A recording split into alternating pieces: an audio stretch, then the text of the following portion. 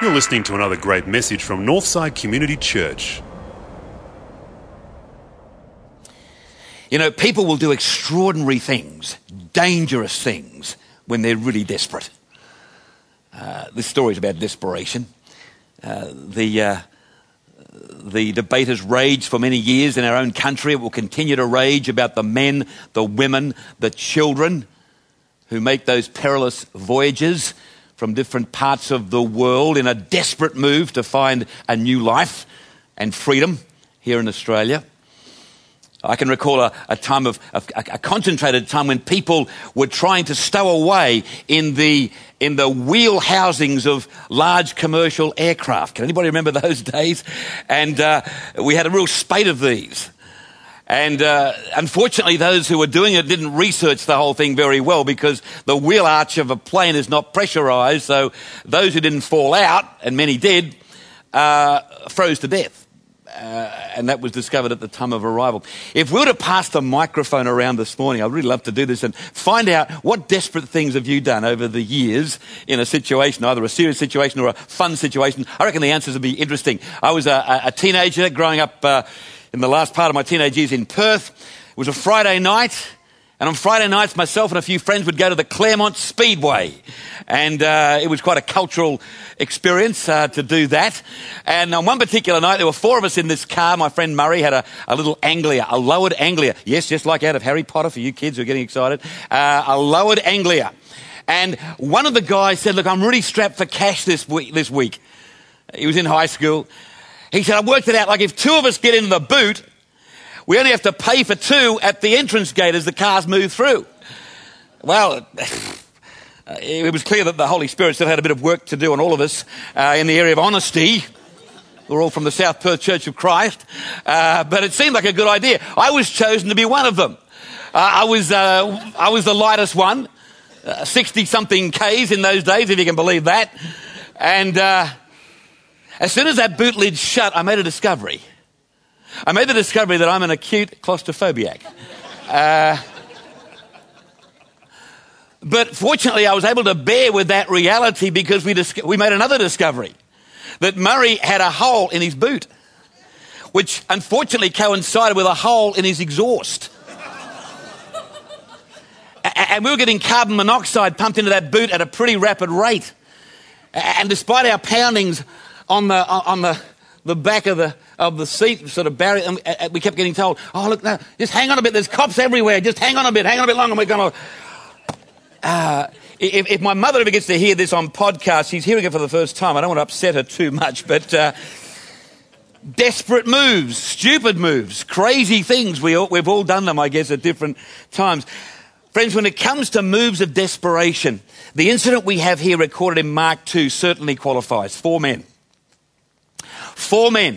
who take off parts of the roof of a house in order to lower their friend to the feet of Jesus.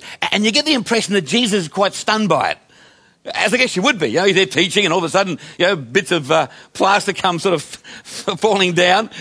You get the impression he's a little bit stunned. In verse 5, it says, seeing how much faith they had, like, wow. Jesus said to the paralyzed man, his first comment was, "Your sins are forgiven." It was truly an act of remarkable faith. And that's why it's the ideal passage to deal with when we're looking at the subject of faith. Now, I don't know, like I said a moment ago, I don't know exactly what it could mean for you to have an increase in your faith, but I do know this. As the people of God, as followers of Jesus Christ, we are meant to be people of faith. That's what we're designed for.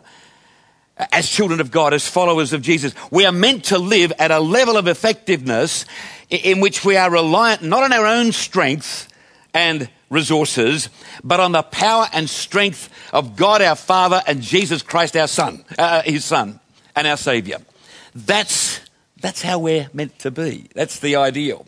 I mean, the Bible is full of exhortations, words of encouragement for us to live by faith. Paul captures it succinctly, beautifully, in 2 Corinthians 5:7 when he writes, "We walk by faith, not by sight." We know that verse so well. Now, friends, in my humble opinion, I think this is the most challenging area of the Christian life, to move beyond the point of reliance on our own strength, our own gifts, our own abilities, our own ingenuity, and attempt things that won't happen unless God shows up. I think it's a big area of challenge for all of us. I know it is for me, because we all tend to be pretty self-sufficient and all tend to trust in our own brilliance and our own resources. It's really tough to step into that area of faith and start relying on God in a big way. There's no doubt in my mind this incident is about the amazing outcomes possible when powerful faith in God is demonstrated. I mean, in this passage, a life is miraculously transformed. And a group of people see something they would never have forgotten.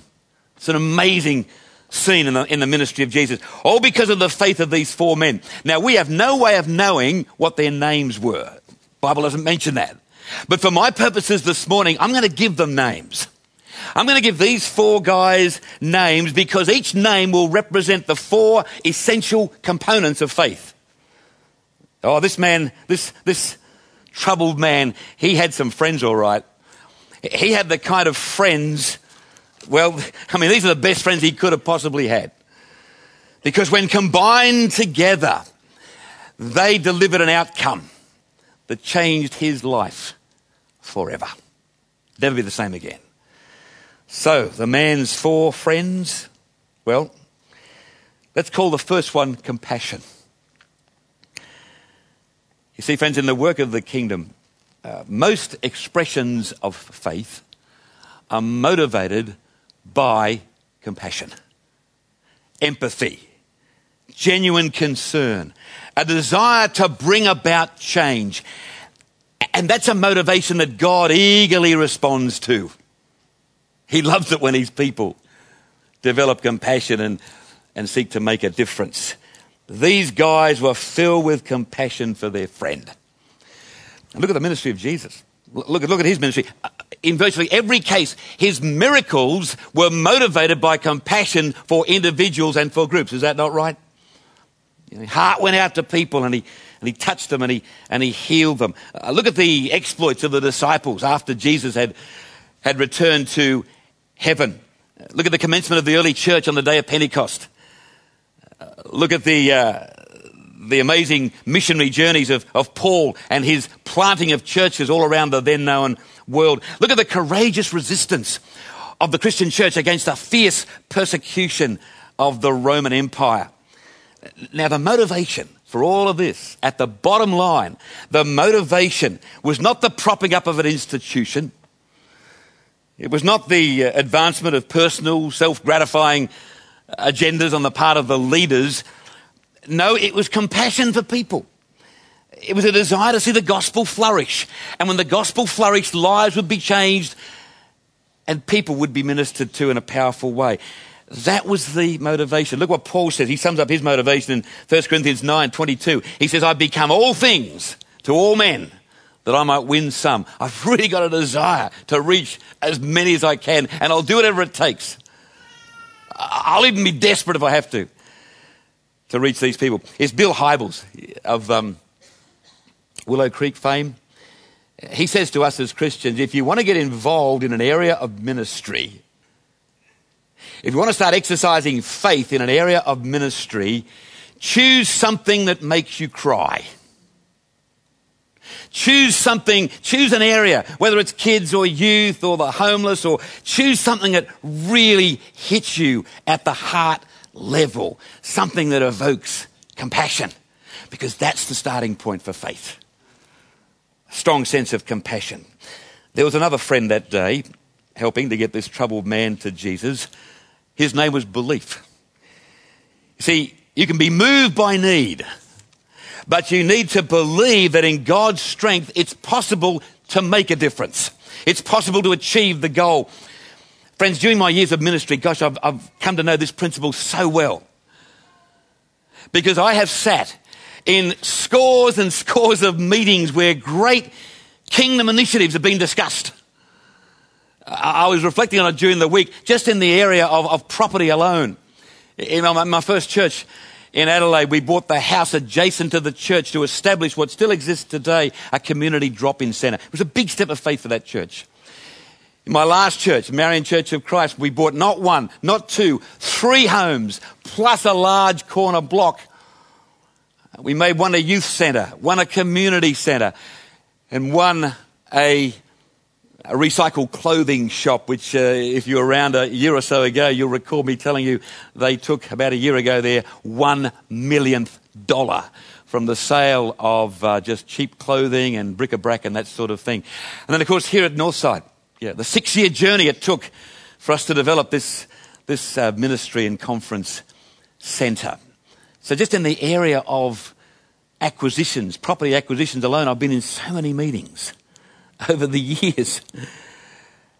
And you know what? Every one of those meetings had one thing in common. Eventually, they had to get to the stage where the decision makers went from being moved by compassion that there was a need to the point where they believed it could actually happen. Weren't always sure exactly how it was going to happen, but believed that it could happen and made the signature and released the funds, did whatever was necessary.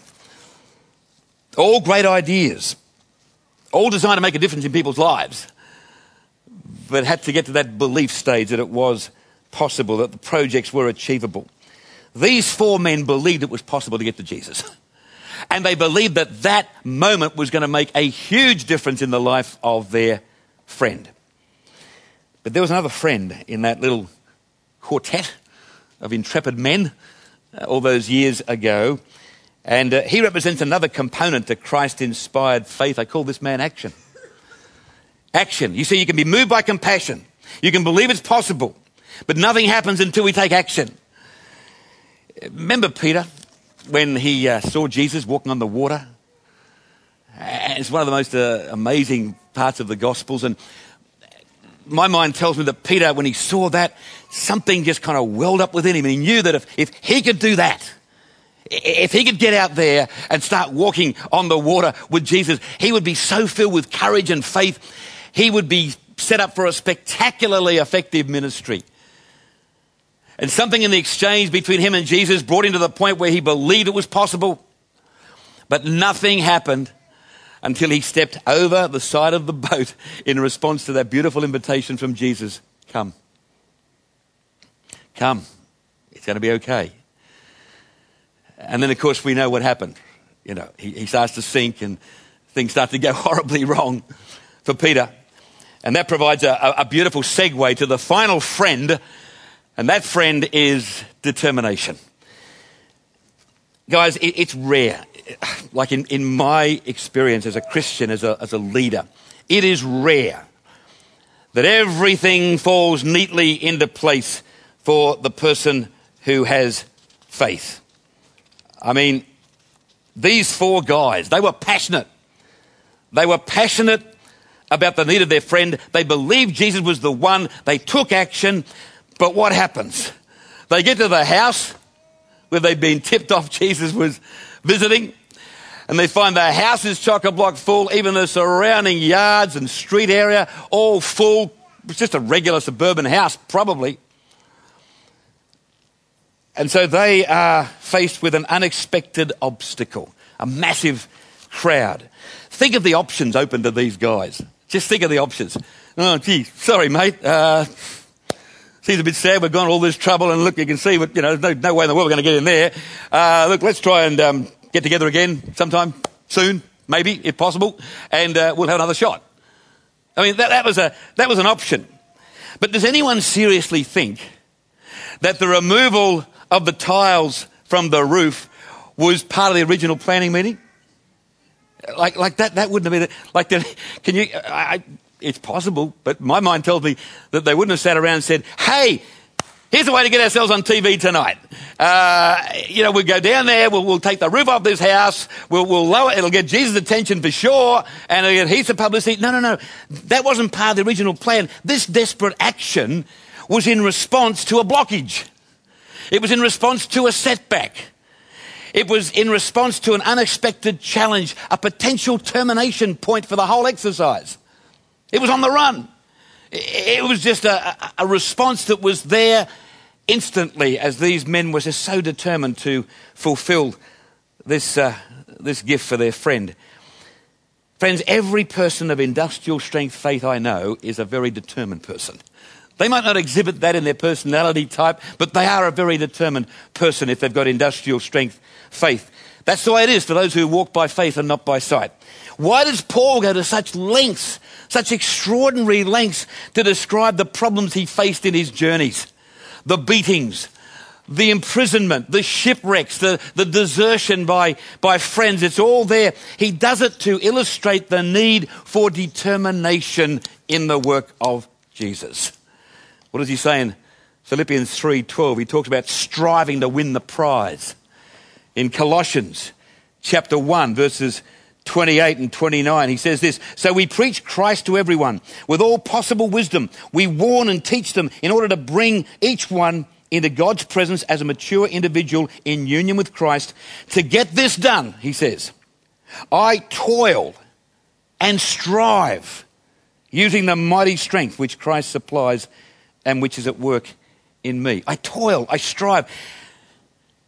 You don't get the impression here of somebody who's just sort of like relaxing in the background, believing that God's just going to throw it all at his feet, make it all somehow okay. No. He's right in there in the process, toiling, striving, determined to make it happen in God's strength. Writer of the Hebrews, one of my favourite passages, what's he say? "Let us keep our eyes fixed on Jesus, on whom our faith depends from beginning to end. He did not give up because of the cross." I think maybe this is the point of distinction between those who go deep with God and those who are prepared to settle for a more nominal, more superficial Christian experience. I think this is the point of difference. I think this is where the distinction is. And it leads me to ask the question of me and of you, how are you in this area today? How would you rate yourself in the area of determination, stickability? Has application for prayers when you think prayers are going unanswered? Has application for when you wonder what the next step is going to be, when you think you've been given a lot of setbacks, wonder if you can go on? This is the point of, this is the real defining moment. Determination, stickability, pressing through. It's part of the journey of faith. How do you rate yourself this morning? I have my moments, up and down. Probably you're similar. Stickability is the key. Determination was very much in evidence on the day of this miracle. Now, friends, before we finish this, and then we're almost done, but there's one thing I want to draw your attention to as we bring this message to a close. Do you recall the reaction of the teachers of the law in this passage? I love these guys. You know, they're popping up all the time. Pharisees, teachers of the law, they're there when Jesus is preaching. And this comes in verse 7, where they question Jesus' power to forgive sins. It's right there. Let me check this. Look, verse 7. Look what happens. How does he dare talk like this? This guy's just been dropped down from the ceiling. He's obviously in pain. He's in need. These four guys are excited. They've finally made it to Jesus. And what's the response of these guys? How dare he talk like this? This is blasphemy. God is the only one who can forgive sins. I mean, never mind about the fact that a healing was about to take place. And Jesus' reputation as a healer is well established in Mark chapter 1. Check it out. He's healing left, right and centre. No, they wanted to share a few of their theological hobby horses right there. They wanted to share a little bit of criticism, in love. They wanted to sit back in the comfort of their armchair, if there'd been armchairs, and if there had been, they'd be sitting there because they were leaders. And they wanted to look for the negatives rather than celebrate the positives. And it made me realise this incident in Mark 2 also highlights the contrast between stretcher bearers and armchair sharers.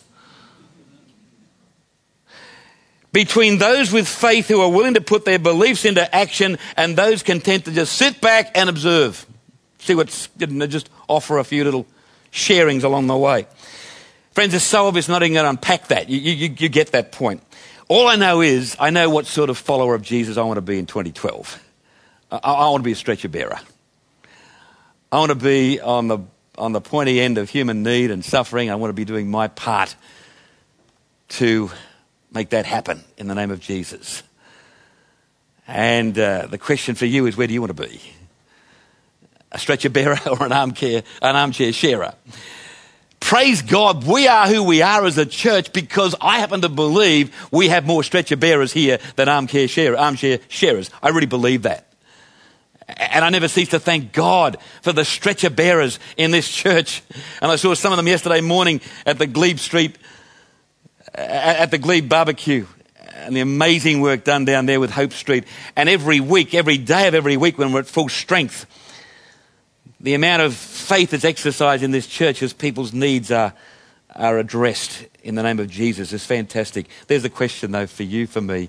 Stretcher bearer or armchair sharer? The two are contrasted very clearly in this passage. The life of faith demands that we go beyond the comfort of our own resources and ingenuity and creativity. Step into the water where we're reliant on him. If he doesn't show up, it's not going to happen. That's where I want to be. That's where I've been all my ministry. That's where I want to be this year in 2012. I know you'll join me in that journey. Let's bow in prayer, shall we?